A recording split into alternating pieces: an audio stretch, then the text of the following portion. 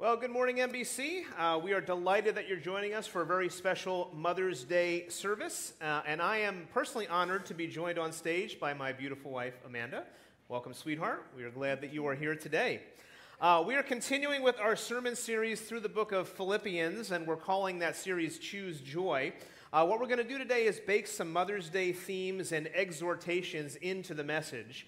But before we get there, we'd like to share with you just a little bit about our family. Thanks, honey.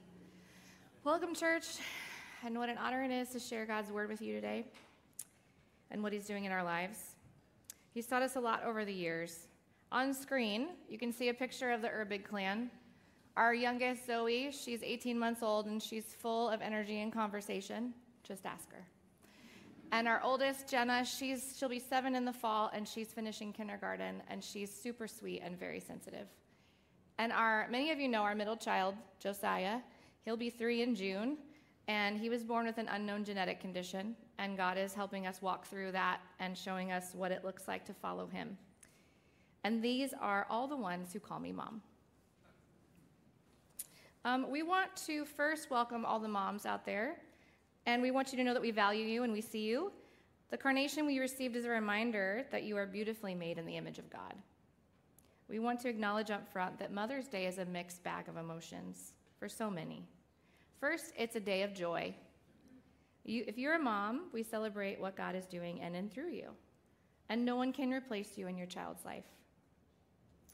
Second, Mother's Day can be a day of pain.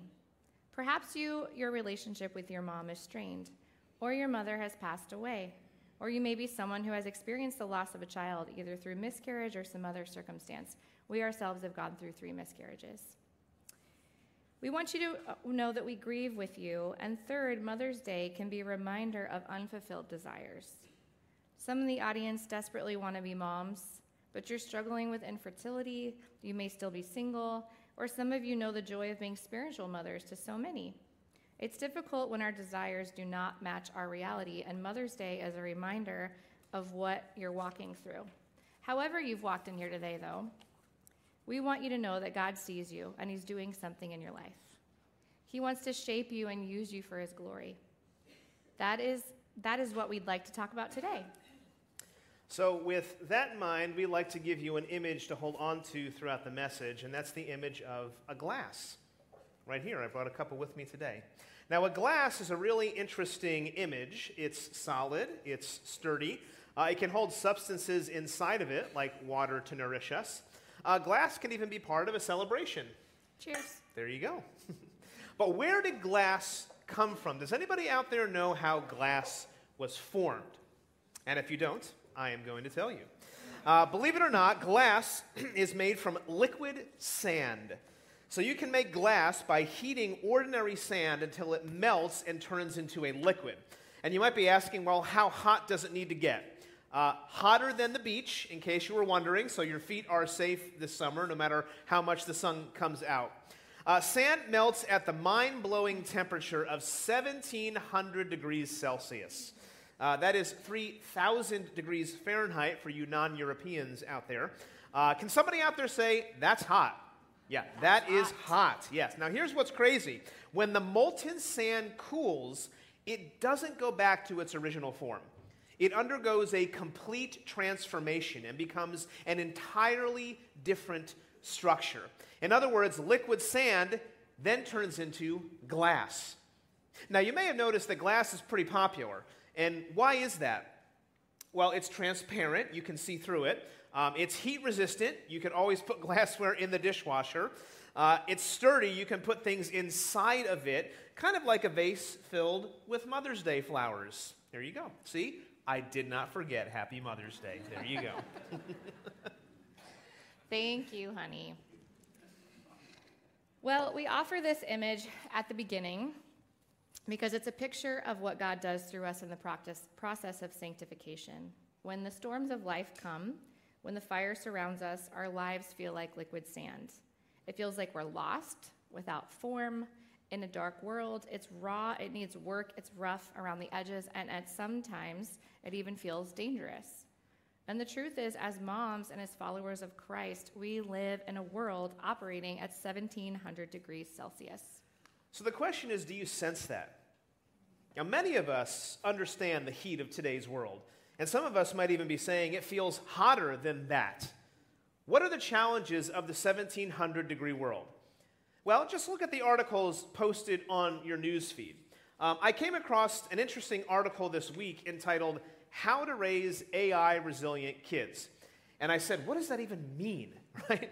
In the midst of everything else, I got to teach my kids about robots and ChatGPT and all of that. Some of you don't even know what that is. How about general entertainment choices? You probably feel you need to screen, if your kids are younger, you need to screen everything your child watches today. And you just say, it is exhausting.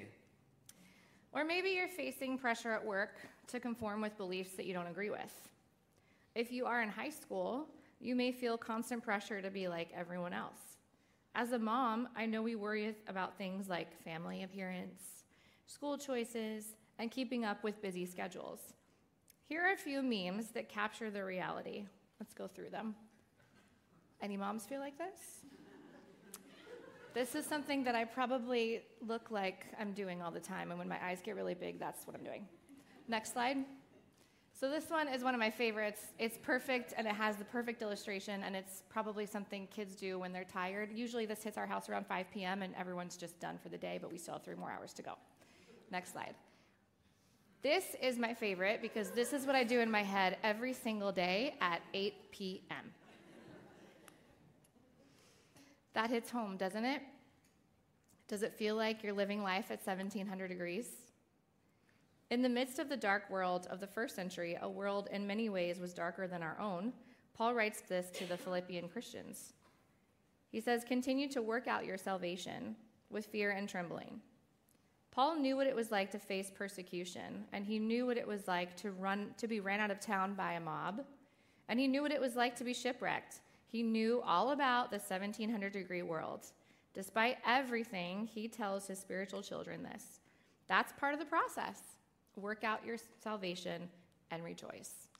But that is a very countercultural message for today. And so what we'd like to do is talk to you, whether you're a mom, a teenager, a professional, a seeker, or simply a devoted follower of Christ.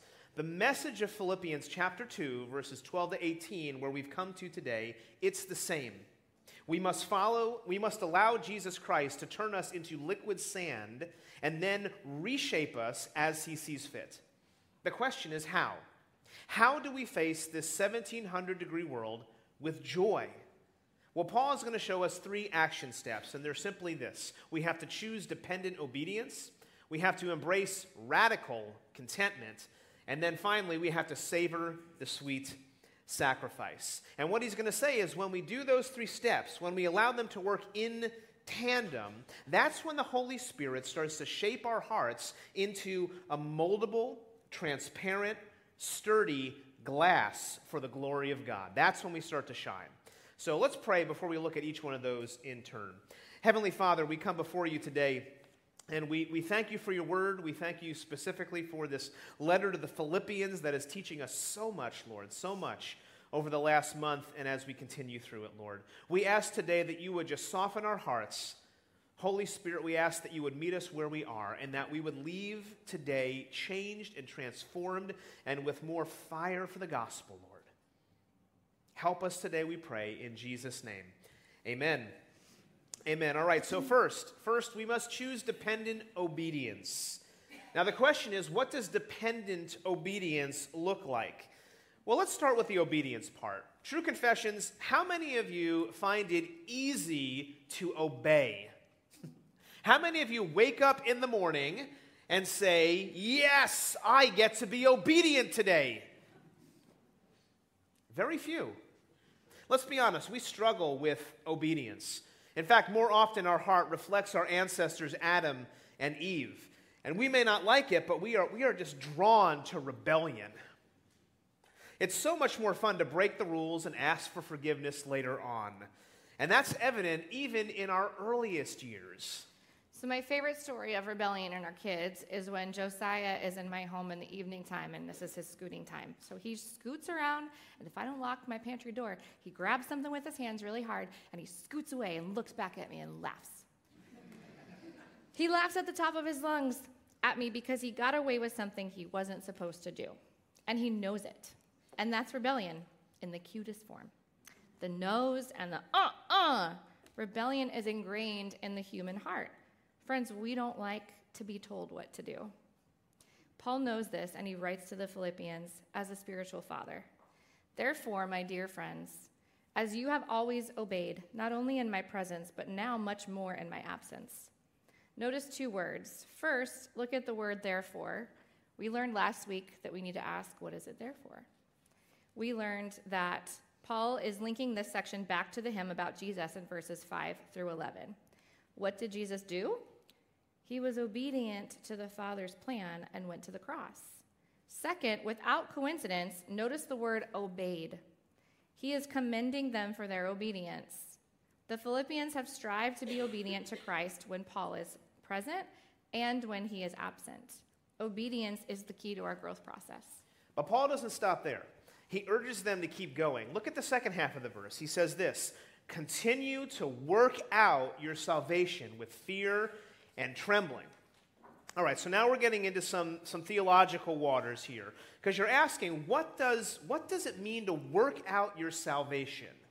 Some of you are saying, well, I thought we were saved by grace. What is this whole working out thing about? A few points need to be mentioned here. First, Paul is raising the tension between what theologians call justification and sanctification. Yes, if you know Jesus, if you've surrendered your life to him, if you've trusted him for salvation, you're saved. You are justified before God through the finished work of Christ on the cross. But there's also a sense that you are in the process of being saved, and that is sanctification. We are being conformed more and more into the image and likeness of Jesus Christ over the course of a lifetime. And that, at least in some sense, is what Paul's talking about here. Now, secondly, we should understand what Paul means by salvation. Work out your salvation. Now, on the one hand, he's talking about individual salvation. But on the other hand, he seems to be saying there's a communal element to this given the context and theme of unity in the church. And so working out your salvation means because Christ's redemption has been applied to us through the work of the Spirit and the cross, that should produce a change of lifestyle within the community of God. The fruit of the Spirit should be evident. And all this should be done with fear and trembling, which sounds kind of ominous. Now, truthfully, a better rendering would be fear expressed in trembling, which is, it's conveying this attitude of humility and submission to God that we should have. This respect for God would then translate over into respect for others who are made in the image of God. Now, perhaps again, the image of the glass is really helpful here, because what he's getting at is this working out your salvation is like that formation process with the glass. So the Holy Spirit applies salvation, he awakens our heart, but then our hearts need to be reshaped and brought into conformity with the example of Christ. Our attitude changes to humility and submission to God. So the Old Testament prophet Malachi spoke about this in chapter 3 of his book. He talks about the refiner's fire, which was a process where all the impurities of metal were removed when they were placed in the fire. What does he say? Verse 3. He says, he sits as a refiner, this is God, and purifier of silver. He will purify and refine them like gold and silver. Then the Lord will have men and women who will bring offerings in righteousness. So God is doing a work in our hearts. He is remolding us so that we live obedient, dependent lives on our Savior. Now here's the interesting part. Is it all our effort? Look at what Paul says in verse 13. For it is God who works in you to will and to act in order to fulfill his good purpose. God works in us. He's sovereign. And that's why we say we need to choose not just obedience, but dependent obedience. We rely on God's power in us. The Greek verb for works in means to put one's capabilities into operation.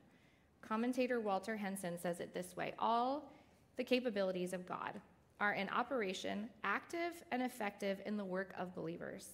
We cannot do it all on our own. We need the heat of the Holy Spirit to form us. God's work, then, is the cause of our work, to will and to act, to fulfill his good purpose. What's interesting is the Greek word for work in this verse is the same as the previous. Because of God's gracious work in our lives, we now work out our salvation to fulfill his good purpose. Or put another way, we're called to be obedient, but we are dependent upon the work of the Holy Spirit in our lives, who shapes us into the image of Jesus Christ. So we have a role in obedience, but understand this. You don't have as much control as you think you do. God is sovereign over all things. He is still working in our hearts and in this world. And practically speaking, what that means is don't undervalue your role, but don't overthink it. For example, so we as moms have to fight against our savior complex. I said it. We think if we get our kids into the right school, or play with the right friends, or teach them a skill by a certain time, that things will be better. But we're not in charge. God is. So when you start thinking, am I doing the right thing? Did I make the right choice? Are they going to be okay? Trust the one who is in charge and spend time growing in that. And that's true for all Christians, right? Work out your salvation was both a command for individuals and it has corporate ramifications for the church. And this is all in the context of unity. So if you're not choosing dependent obedience to God, there's going to be rifts in your marriage, in your family, and certainly in the church, as we spoke about last week.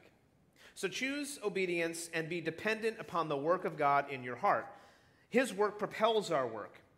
But in reality, I think we disobey because we're not content with what God has called us to, and that is point number 2, embrace radical contentment. Now, I'd like to act like the glass for just a moment and be a bit transparent. I struggle with contentment. I'm always thinking about the next thing I have to do, the next mountain I got to climb, the next achievement I got to reach, and I suspect I am not the only one who struggles with that. I'm a product of the culture because the world is always telling us we need bigger, better, faster. We need more, more, more. To be content in today's world is really to be radical. Again, the image of the glass is helpful here. Imagine if the sand resisted the heat. What would happen? It would never change because it's the heat that changes it. Likewise, God puts us through challenges and suffering, and he allows us to experience the heat so that we will change for our good. If we resist the work God is doing when he shapes us like the glass, how will we grow? Paul now starts to get very practical. After laying the foundation in verses 12 through 13, he gets straight to the point in verse 14. Do everything without grumbling or arguing. Can someone say, ouch? Turn to your neighbor and say, ouch. Why do we grumble and complain? Because we're not content with what we have. Now notice this is an imperative. It is a command. Paul's not giving options here. He says the way you work out your salvation, the way you display a changed life in Christ is by what? Don't grumble and don't argue. And not just sometimes, he means all the time. The phrase do everything means every part of your life should be shaped by the gospel. What are the marks? All right, so let's look at the grumbling. Without grumbling, he says. Now ask yourself for a moment, what is the longest time I have ever gone without grumbling? Now the Greek word for grumbling is gnismos. In fact, let's say that together. Gnismos, right? Don't gnismos is what he's saying here. This word refers to whispering complaints, talking in secret against somebody, or making negative comments about somebody behind their backs. And so it's echoing descriptions of Israel wandering in the desert where they were complaining about their leaders, Moses and Aaron. The Philippians probably have been complaining about their suffering, the hard times they're going through. Are there any grumblers out there? Yeah. Can I get an amen? Yes. So some in the audience may be saying, objection? What do you mean we can't grumble? Isn't there a time and a place? Yeah, we agree. There's a time to share your frustrations with people you trust. Life doesn't always go the way that we want it to. And however, notice that grumbling in this context always refers to complaints made in secret about somebody else. Words that tear others down, even whispered privately, should be avoided. But I get it. It's easy to want to grumble about motherhood. In the early years, there is not a second of our day that is not taken up by somebody else's wants and needs. The rare moment of silence is quickly followed by a scream, a cry, or a loud, "Mom!" It is physically exhausting, and we run on empty 24/7 with very little opportunity to refuel. And it doesn't stop when they get older. We just trade physical exhaustion for emotional exhaustion as we worry and wonder where our kids are and if they are making wise decisions. Second, without arguing. The word for argue specifically refers to divisive rhetoric. Division is different from constructive criticism. Some of us like to be professional arguers. We will continue on to win the fight at any cost. Commentator Walter Henson writes this: when Christian conversations is laced with complaints and personal attacks, Christians have lost their distinctive quality as the children of God in a world characterized by that same kind of negative tone. Are you grumbling or arguing in any part of your life? I would invite you to ask why. Maybe it's because you're not getting what you want. Like we spoke about last week, maybe you just have to be right. If your grumbling and arguing are preventing unity, it's not what God desires. We grumble and complain because we're not content. We need to embrace radical contentment. So what is the purpose of resisting grumbling and arguing? Look at verse 15. So that you may become blameless and pure, children of God, without fault in a warped and crooked generation. So he's saying too often we act like the world and don't reflect our Heavenly Father, even to those we love. Now, is that glorifying to God? I think he's saying no. He is working in us so that we're going to be different, because God wants us to stand out. At the beginning of the message, we said we live in this 1700-degree world. And it's a dark world that needs light. It needs love. It needs followers of Christ, moms and dads and kids and churches to stand out. The world needs to see something different than the hateful grumbling and arguing that are so commonplace in every sphere of life today. So Paul offers an image to illustrate this. His argument up to this point has basically gone like this. Hey, work out your salvation. Don't grumble. Become blameless. And then look at the second half of verse 15. He says, then you will shine among them like stars in the sky. If you do all that, you're going to shine. What a beautiful image. The stars in the night sky. Now, for years, I lived in Denver, Colorado. I went to seminary there. Amanda and I met there. One of the things I loved about Colorado was the mountains. And if you've been there and you've gone camping and you've gone out to the back country, you know you can get far enough away from the light pollution from the city lights that it's completely dark. And then you look up and you see the sky and you realize, oh my gosh, I couldn't believe there was so many stars. There's so many. And that's what God wants from us. He wants us to be stars shining in the darkness. Church, are we shining in a dark world? God wants us to shine. Our 1700-degree world is not so different from the time of Daniel. He knew what it was like to be thrown into the den of lions, and he knew what it was like to choose God over the world. Listen to what the prophet Daniel writes to the people of God. Those who are wise will shine like the brightness of the heavens, and those who lead many to righteousness like the stars forever and ever. Daniel envisions a group of people standing strong, even in the most difficult times of life. But it's not just Daniel. Jesus himself calls us to shine in the Sermon on the Mount. Jesus said, in the same way, let your light shine before others, so that they may see your good deeds and glorify your Father in heaven. Why do we shine? So that others may see there is something different about you. So that others will see you are content in Jesus, that you are living a life in response to him, and then God will receive glory. How do we shine? Why would we shine? And then how do we shine? Paul offers two actions about that. As you hold firmly to the word of life, he says, and then I will be able to boast on the day of Christ that I did not run or labor in vain. So the question is, do you want radical contentment? Paul says, again, there's two actions that you have to get deep down in your spiritual muscles. The first one, let me summarize, is this. You got to grasp the good news. You have to grasp the good news. That's what he means when he says you have to hold tightly to the word of life, because when the storms of life come, what are you going to cling to? Your own strength or the promises of the word of God? Will you cling to the beautiful truth about Jesus and his sacrifice for you? But then second, he says, you got to anticipate the end game. Anticipate the end game. So this verse talks about the day of Christ's return.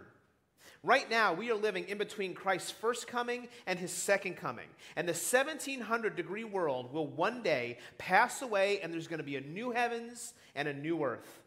Everything will be beautiful. That's the end game.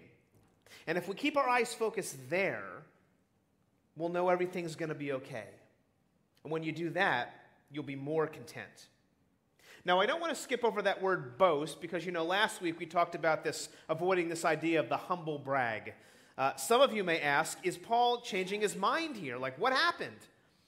I don't think so at all. What he's doing is he's emphasizing that all our boasting should be done in Christ, in what he has done. And that's a point he's going to emphasize when we get to chapter 3 of Philippians. Again, it's like the glass. It begins as liquid sand. But after going through the fire, after being reshaped, it becomes transparent. Do you know what that means? It means people can see through it. That is what God calls us to be. He wants people to see through us to what is inside, Christ himself.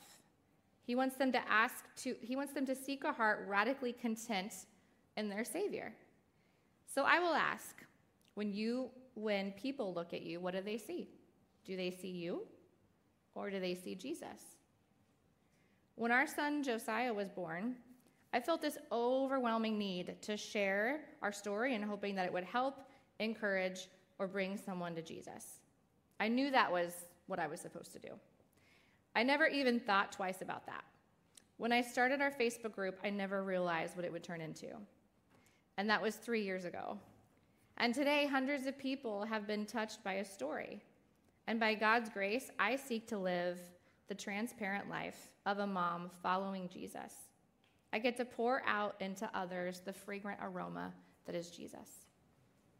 So how do we face the 1700 world with joy? You choose dependent obedience, you embrace radical contentment, and when you do that, it's then that you can thirdly savor the sweet sacrifice. Savor the sweet sacrifice of Christ, but also the sacrifice he calls each of us to. Now, you may remember in Romans chapter 12, Paul writing to the Roman church, verses 1 and 2, he encourages us to become living sacrifices for Christ. And to conclude this section of Philippians, Paul shows us what that looks like in verse 17. What does he say? He says, "But even if I am being poured out like a drink offering on the sacrifice and service coming from your faith, I am glad and rejoice with all of you." So he's using several vivid images right here. First, look at the phrase poured out. Poured out. That image that he's getting at there is the suffering of the ultimate sacrifice.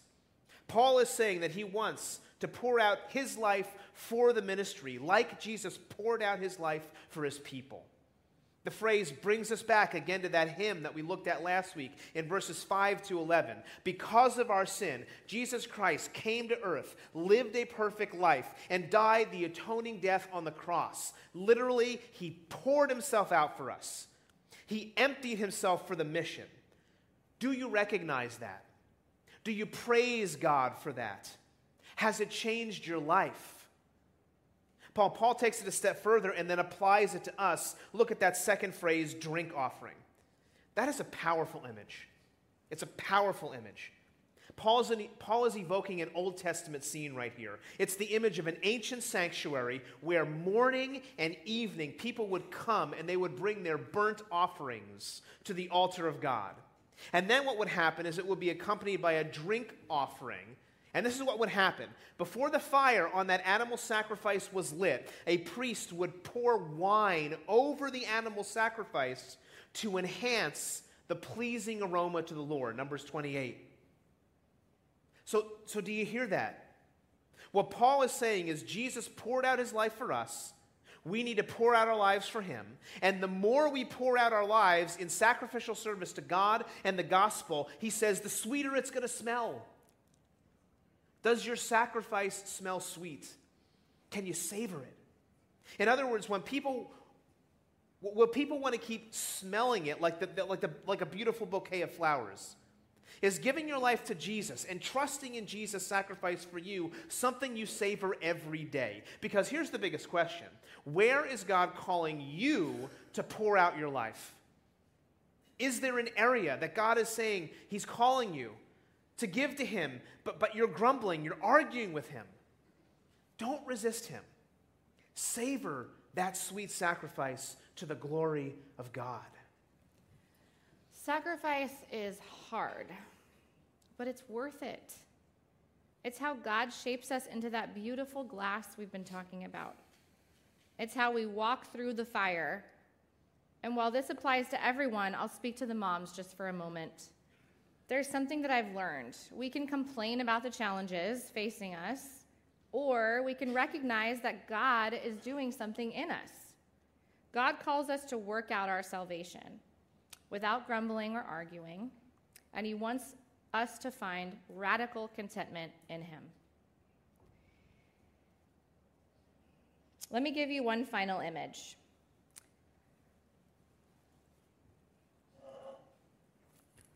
So God shapes us like the glass. It's transparent and it's sturdy and it can be filled.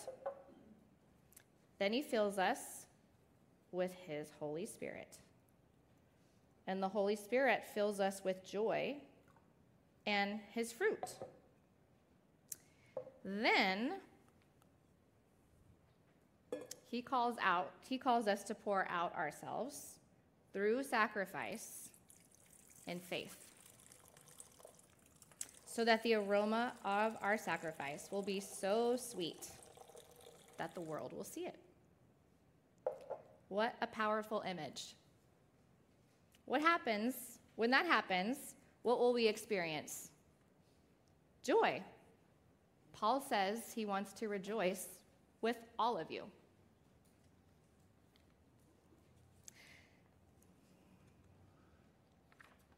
Rejoice is a command throughout the letter. Again, Paul calls us to choose joy in all circumstances. Rejoice is a command. Choose joy. Don't grumble. Don't argue. Choose joy. Rejoice in your sufferings. Rejoice when life doesn't go your way, and rejoice when parenting is hard.